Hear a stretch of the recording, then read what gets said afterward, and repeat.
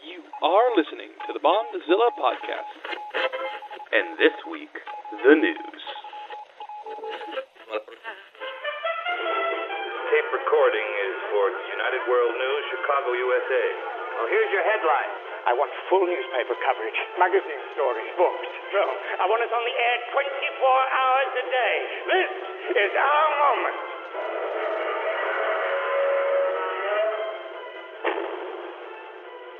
Hello, everybody. Here is another long-awaited news edition of the Bondzilla podcast, where in terms of Bond news, we haven't done this in a while. What's the news one? Tomorrow Never Dies when it comes to, to news. Well, Tomorrow Never Dies. Then it's like, as always, it's Gojira, you moron. Never forget. It is Gojira, you moron. That almost came up in I actually think that may have come up in a text conversation, or I almost said in a text conversation with a recent guest of the podcast. I guess we can call him guest of the podcast now. Yes. Not friend of the podcast, Patrick, Yes. where we were on a text chain, and then he either said, maybe it was on the episode, but I was thinking I think he had accidentally mispronounced Gojira or something. Gojira. He says Gojira. Yeah, he said, yeah, that's what it was. Not to call you out, Patrick, but it was one of those things where I think you said Gojira, and then my instant reaction to that was, it's Gojira, you moron. So that's a thing. I don't think I've ever said this on the show, but I tweeted about it, about how it seems like Godzilla 98 is kind of having this, in very niche corners of kaiju fandom, this retroactive prequel type love, like, you know, how people retroactively like, you know, the Star Wars prequels. Not as massive, but there's a little bit of a movement like that. And all I can say is, all those people are wrong, but I love that you exist. Yeah. I mean, I think there is, again, I do think that there is a quality of 98 to appreciate from just like kind of a bad movie perspective. Yeah. Actually, let me take that back. I don't want to say you're wrong. I think this is actually a better thing to say in movie fandom. I do believe this. You're crazy. Yes. Like, if that's how you feel about it, you're crazy, but I'm glad you exist, is how I'll say it. Yeah. But I do think that there's kind of like, you can love it. I kind of like that movie just from the fact that it's not a Godzilla movie. And I think like that's kind of that added aspect of it is kind of what adds to it so bad. It's good quality, you know, Definitely. in that sense. But all my thoughts are laid out in the original 98 episode, and I haven't really changed much since then. So, Nick, lots of news. Lots of lots great of news. To the point that we recorded some stuff about this, but then we got more news. So then we kind of let's save that. Like, let's shave off that conversation. Yeah, and this is behind the scenes. We originally talked a little bit about the Godzilla anime stuff in our Beats from 20,000 Fathoms episode. And then right before the episode was going to drop was when we got all the bigger news about the show. Mm-hmm. And so we made the decision to just cut out our initial discussion and record this for you all to give our full-fledged thoughts on everything that's been out there. Well, so that actually is a good starting place, because I don't think on the podcast at this point now we've actually fully talked about the anime, at least for the listeners to hear. And you know, to keep it simple, the Reiwa era of Godzilla is continuing. As Netflix is releasing a Godzilla anime series, not connected to the anime trilogy. This is a new rendition, a new continuity that they're, which is I think kind of like what we expected them to do. I don't think that we were thinking that they would continue. At least I wasn't thinking they would continue the anime trilogy. And if I had to put money on it, I was kind of assuming that an anime series was maybe going to happen before a movie, because Legendary is still doing movie stuff. And I think that they were excited, Toho, about doing the streaming thing. And then there's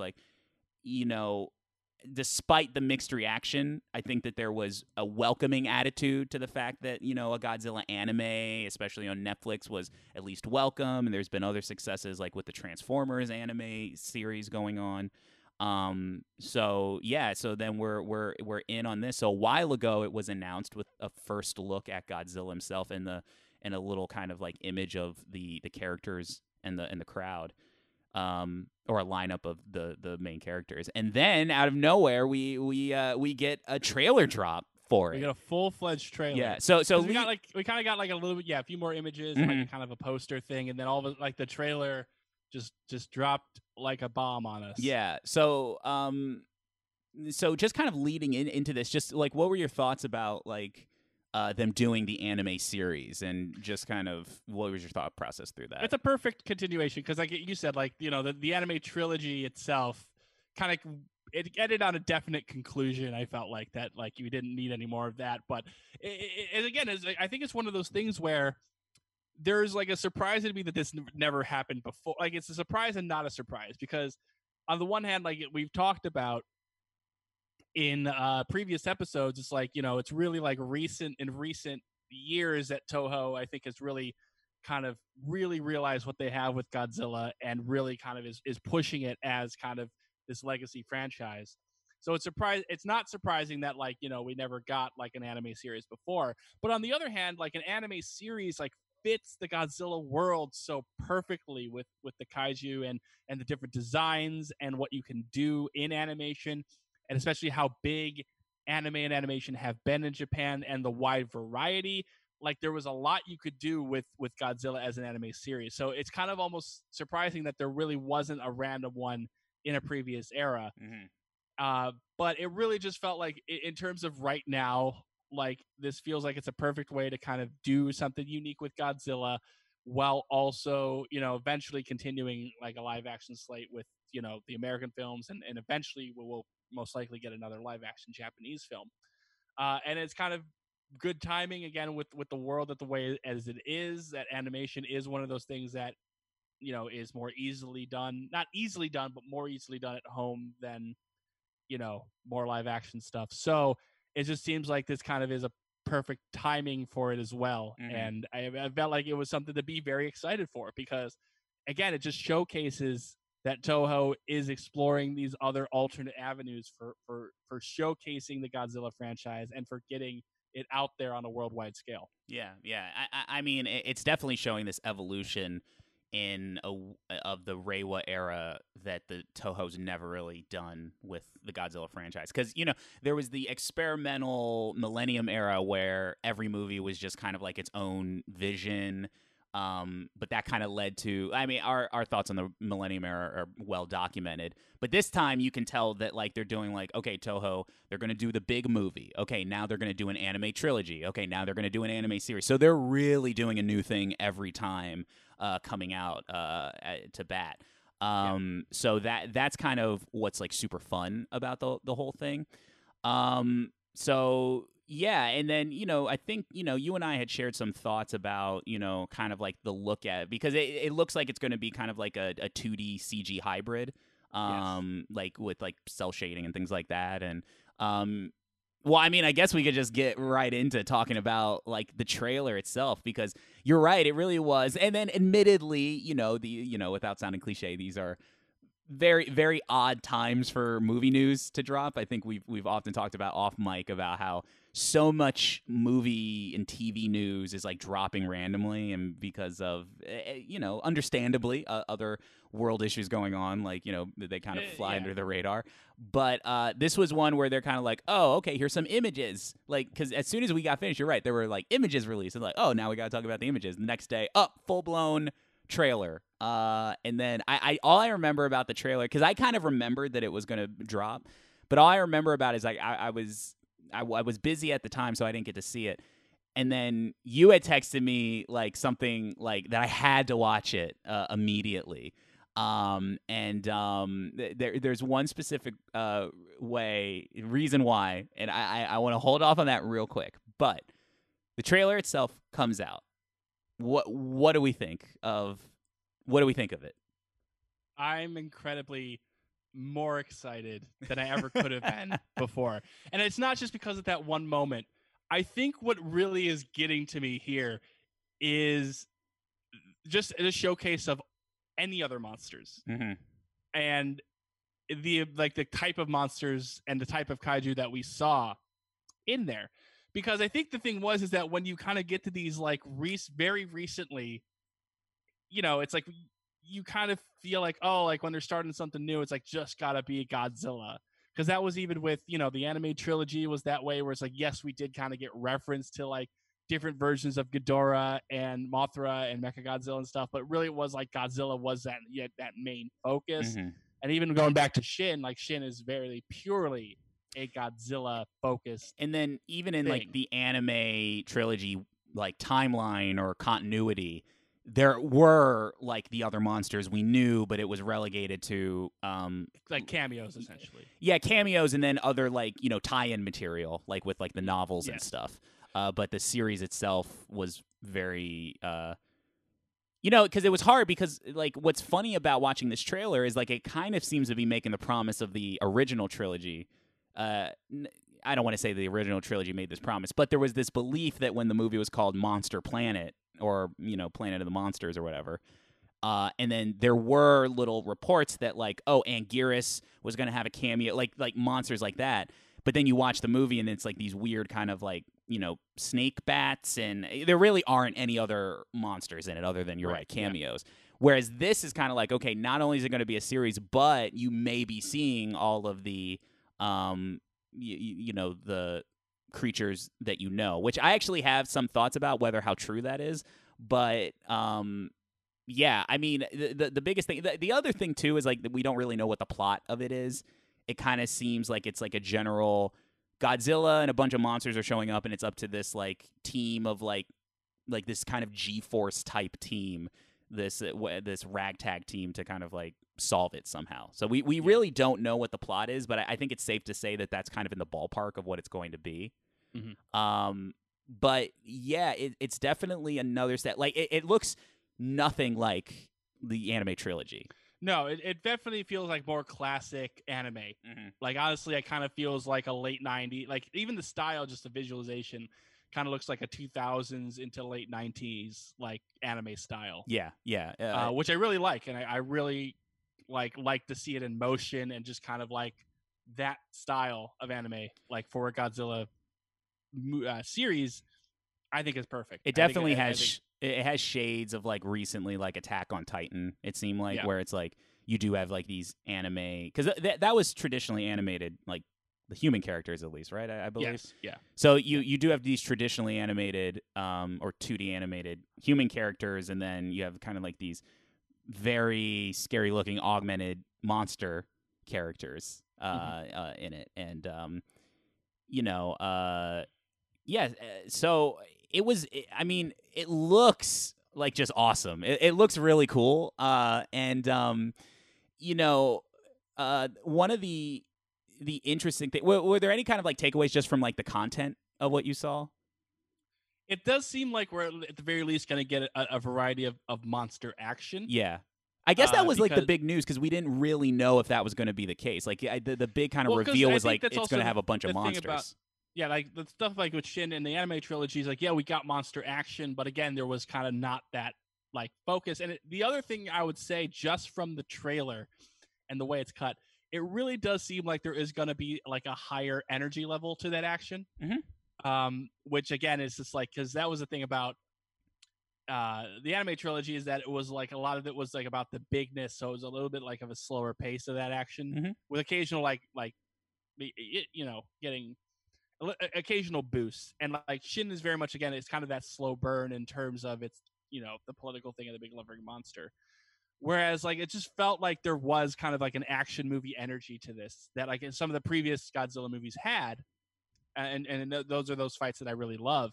But it really seemed like when you have kind of like an Anguirus looking monster like chasing this thing, it seems like there's just going to be some sort of higher energy to it, which I'm really looking forward to seeing if that comes to fruition. Oh, if the plot, it's not like reinventing the wheel, but it's a winning formula of if the plot of the show is kind of like got to catch them all, got to get all the monsters, like, you know what I mean? Like, so if every episode is like they have to deal with like a different monster, or if they're like running like gags, like maybe certain monsters kind of span over a couple different episodes.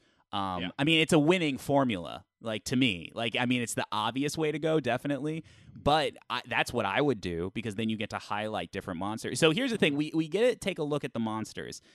So here's the thing: I don't believe, I looked this up, I don't believe it has been officially confirmed that these are all reinventions of the monsters that we know, but there's a lot of evidence to suggest that they are. I'm just kind of one of those, like, I don't want to get to the show and then, like, that's not Rodan. It's like some monster they came up with.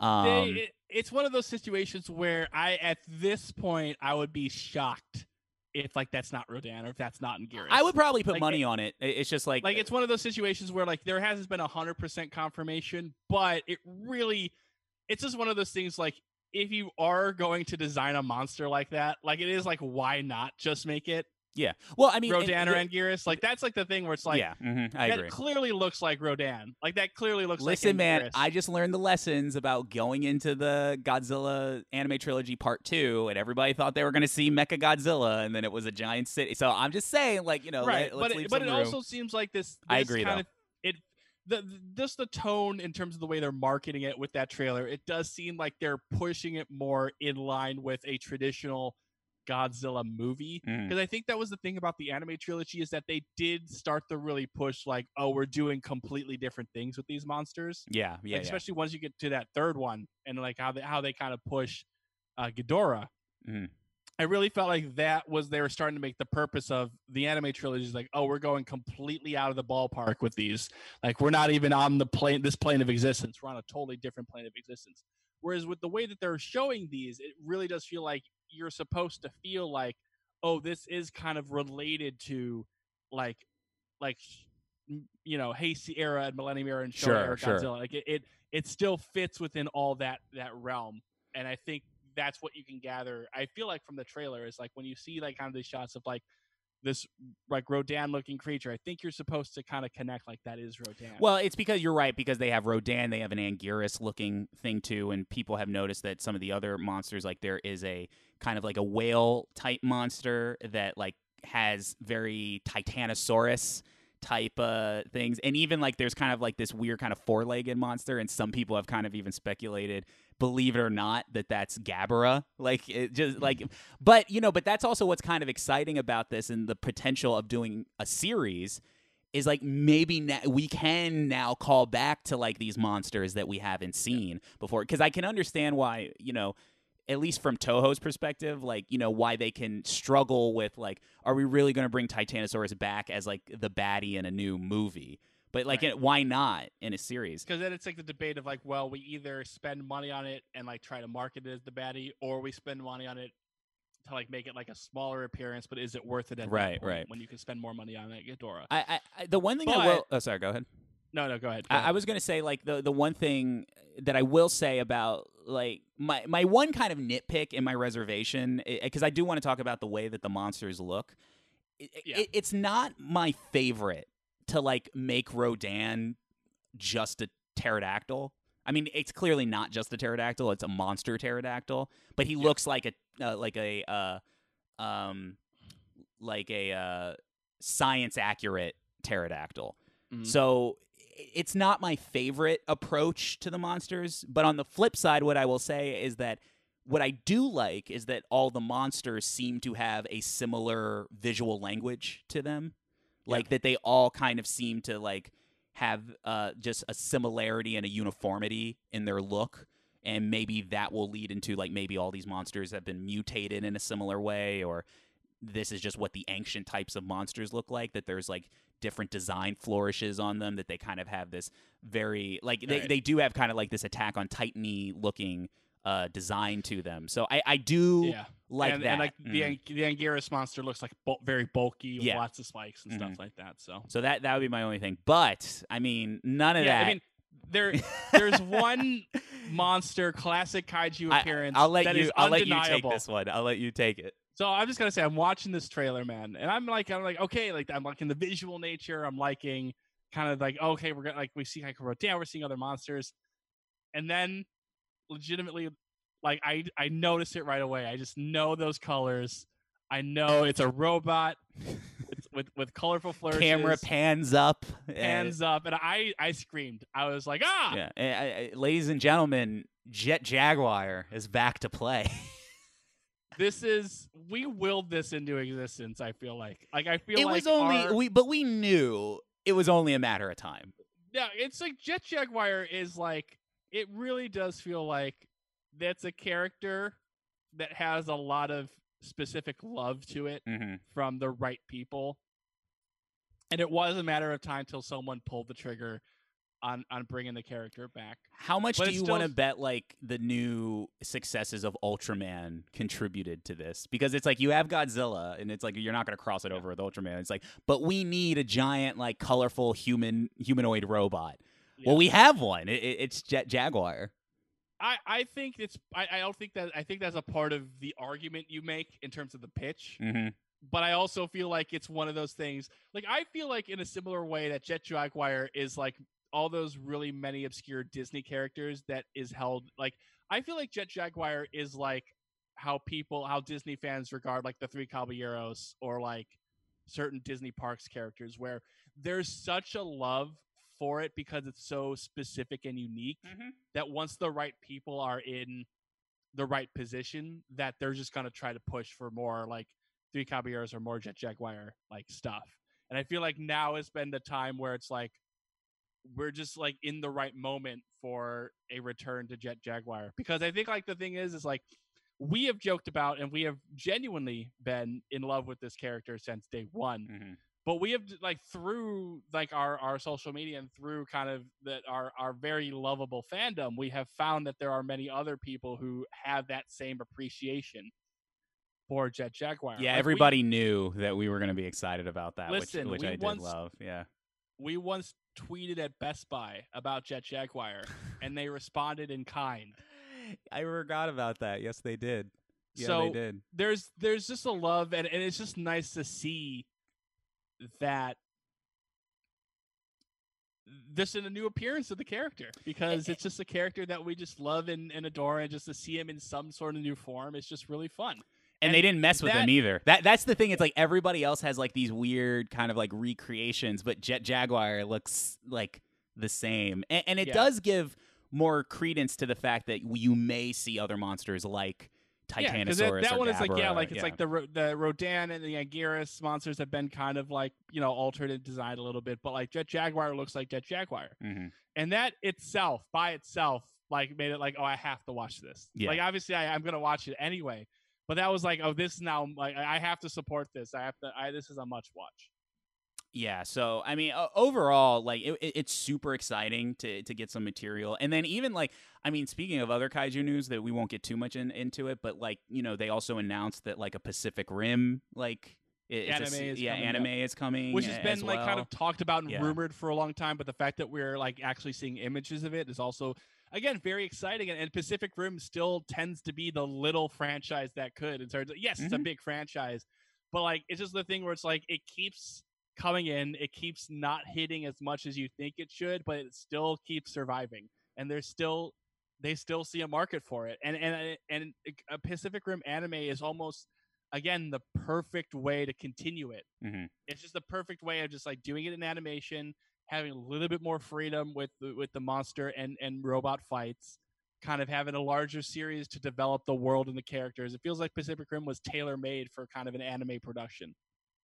Oh, absolutely. Yeah, 100%. And then, like you said previously, I mean, the fact that, like, we're kind of heading into this time where the streaming wars are taking a new form. Like, obviously, these projects have been in development, but it makes it all the more reason why you're going to see more enthusiasm for them, I think. Right now is the time for all of these weird things to be put on streaming services, because they're just trying to get, more attention and more, regard for them. I mean, like I said, like, Tiny Toons just announced they're coming back on HBO Max. Yeah. And, well, think about how much animation has been really, like, widely, like, announced. Like, you have like Animaniacs, you have, and again, these are all things that happen in production, but it seems like there's like this big explosion of, we're announcing, Animaniacs, Tiny Toons, a new HBO Gendy Tartakovsky series. Like, it's like there's just all of this kind of animation being announced, and you know, it's under unusual circumstances, but it is a silver lining with that. Like even it's not a series, but Disney Plus just put out a new like Olaf face Frozen short, like out of nowhere, kind of. Yes, So yeah. it's just one of those things where things are going to be kind of popping up that way. Yeah. Okay, so the last bit of news that we wanted to talk about is take it to the Bond side of things. Yeah. So one thing I wanted to briefly mention, we don't have to talk about this too much, but just again, our what's going on with theaters type of update. Oh God. There was very quickly. There was kind of this insider Oh scuttlebutt yeah. This that MGM and Eon and Universal, who's doing international distribution for No Time to Die, were exploring this possibility of selling the film to a streaming service. And the top two contenders were Netflix and Apple TV Plus. But the rumor about it was that Eon was looking for an extremely high price tag, which was rumored to be in the 600 million, 700 million range. So basically their thought was like, if they're going to go to streaming, they're basically going to make most of their box office back in that regard. And it seemed like that was too high of a price. So at this time, No Time to Die is still probably going to be a theatrical experience unless they really, unless the deal is made. But there was the fact that they were possibly exploring that is super interesting. Chances are that it's still kind of like a Christmas surprise that something may happen. I mean, honestly, at this point, like again, you never really know. Yeah. At this point, I have I have a kind of a final guess. And I really don't know at this point, but I have a final guess of like what my theory is. Yes. Because at this point, we're just like, you got to talk about things in terms of 2021. Yeah. Which again, isn't that, we're in November now. It's really weird that we're super close. Yeah. We're like really yeah. I mean, it's 2 months from 2021. And it's one of those things you can kind of look at it in a sad way, but I kind of look at it as like, I mean, it's 2 months away. Like, so it's like we might as well start just thinking about 2021. My final guess is something will be happening next year where there'll be theatrical runs, but then there's going to be some sort of finagling with that it'll hit like online sooner or so. I think there's going to be a compromise between them because it is kind of, I just think like, I just can't imagine that normal theater going operations are going to happen with like next year, honestly. Yeah. I mean, and I think that there may be some room where they can technically still release in theaters, and because I think at best what's going to happen is that there will be something where like theaters will be open in like the safest way that they possibly can, and you can go. And then there'll probably be some sort of compromise where it's like either it'll be available earlier online, or that's what I think is going to happen. I just don't foresee a strictly like online base. I just don't see that happening. But so I think it's a compromise is going to happen. It's going to come down to the fact that at some point, like these movies are going to have to release. That you can't just keep delaying No Time to Die and Black Widow and all these other. There's no way another year. I know, like I always do this. There's no way there's gonna. I just can't imagine a whole year goes by and none of these movies come out. Especially because like movies are back in movies are back in production. Like Shang-Chi just wrapped up and all this sort of stuff. Like movies are back in sort of the safe way. So it's like at some point you have to get these movies out. So some sort of compromise is going to happen in that regard. And I wouldn't be surprised if it's what you said, that they get a short, they get a theatrical run, but then they get on the video on demand like ASAP. Yeah. So that was just, I wanted to bring that up because again, it's like no real confirmation, but there was a lot of that insider scuttlebutt. What we do have confirmation on is Rami Malek, our villain in Bond, No Time to Die, did an interview with GQ in which he talked about playing the character, as well as some other really interesting details that I thought would be really fun to discuss. I know nothing about this, so lay it on me. So first thing was like the quote that kind of is everybody's talking about is that he says he's playing Safin, of course. And Rami Malek said playing Safin was not psychologically easy for me. That was like the kind of the headline quote. Sure. All right, Rami. He talks about, I'm just going to read some quotes verbatim. He said, quote, "When I think about Safin, I think about someone who is meticulous but measured, and there is something about that is really unnerving and unsettling. He's someone that at times I feel gives you the sensation that you're being watched, and then again is unsettling. He asks you to question what you think is right, what you think is wrong, and your interpretation of those two things is accurate as it seems to be. So, villain stuff. He also said, Let me guess. Is he not the bad guy in his own story either? let me see this quote as well. He said, I think you start asking questions about what evil is, talking about developing the performance. Right. And with this character especially, I find it fascinating because he can detach from empathy in order to meticulously carry out his will. And I start to wrap myself up in who that person is psychologically. He's ruthless, and that might be, I'm in danger of giving away too much here, a result of something that's happened to him. But even acknowledging that taps into the analytical side of him as well. Mm-hmm. I think that the fact that he can still find a way to appreciate his own evil is something that is quite petrifying and psychologically something that was not easy for me to tap into. So someone who appreciates the fact that he is evil, maybe. One thing I did find that I don't know if we have talked about. It's the Thanos thing where it's like the character is completely comfortable with the fact that they're doing kind of a bad thing, but for very noble reasons. So that's how they sleep at night. Kind of thing. Like it kind of like, because there's even been hints of that in some of the trailers. Is like he says lines like, I'm like you, except I don't have like the same type of like emotions or convictions that get in the way of doing it. Like I've kind of forsaken that. At least that's kind of what I gotten from it. So it kind of seems like that thing where this guy has resigned himself to like, yeah, no, I'll be doing the bad things to like get what I need to do done. So the other thing that I don't know if this has been confirmed, if we've talked about this before, but this interview and this article does confirm that Malik does 100% have a connection to Spectre, as Safin was a former Spectre assassin and has become a powerful figure in the world of terrorism. So basically what's going to happen, he's like, actually, it was me, James. Yes. Well, so there's two more parts of this interview that I found interesting. One is Malik talking about going all in on, his facial disfigurement. He said that when he met Craig for the first time, Craig took a step back and was a little frightened. So he thought that was good. But the most interesting thing from this article and the most interesting thing from this interview, because that's all about the character of Safin and kind of like, it's basically kind of stuff that we kind of thought, more so like, kind of a very clinical nature to the character, which I think we can gather from the trailers. But the most interesting thing that this article talks about is the contributions of Phoebe Waller-Bridge to No Time to Die. Okay, all right. Because Malik, he emphasized that there was a very collaborative process, and he talks about a sequence where there was a pivotal scene between Bond and Safin that had not been working, that him, Craig, and Cary Fukunaga were having difficulties with. And he said, basically, Malik said they're trying to kind of configure a Dr. No-esque dinner scene between the two characters.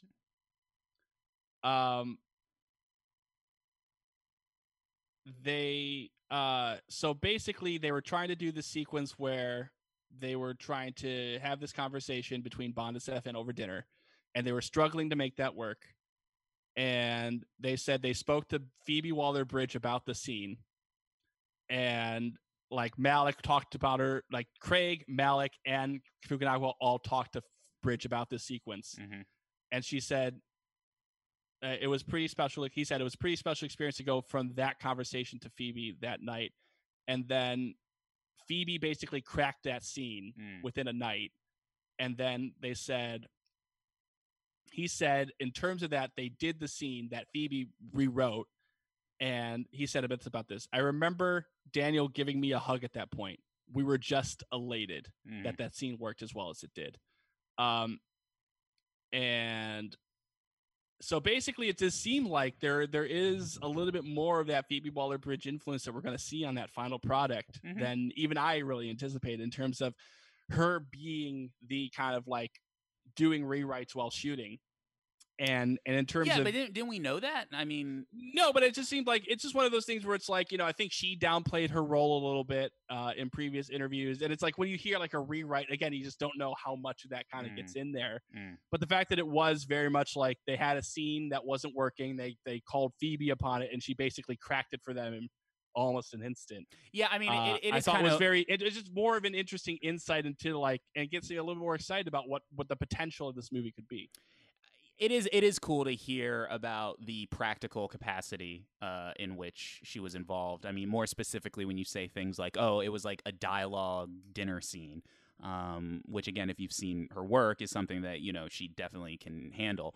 So that is exciting. It's like to hear that like there were like these more intimate moments that weren't working, and then that's the stuff that she kind of came in to kind of polish up, and so that is really cool. And it was like that very collaborative process, which is it's like all of them giving their own insight into their characters and to the scene to Phoebe, and then her kind of taking all that and molding it into something that makes them elated. Especially because it seemed like there was a lot of frustration with that scene not working, which if you've ever you've been involved with movies can be very trying when you're like just a scene is just isn't working the way it should. Right. Yeah, absolutely. So that kind of gets me kind of a little bit more jazzed for the film. Yeah. And I think like I am interested to see what ends up happening with Safin and what his plan is. And because again, it's just like we seem like there is something very I think they are hiding something. I hope they're hiding something very interesting about the character. That's what I will say.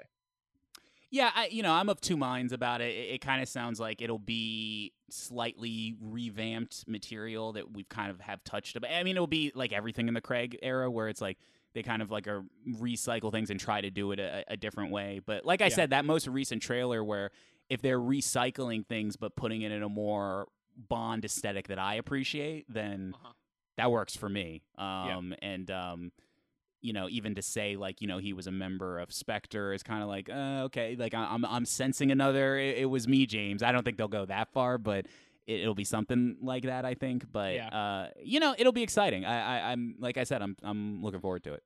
Yeah, I suspected because of the connection with like Léa Seydoux' character that he was going to be involved in that in some way. But then I think that's like the first true, at least that we've talked about, confirmation that like there's still a kind of a Spectre, overflow, as it were. Yeah.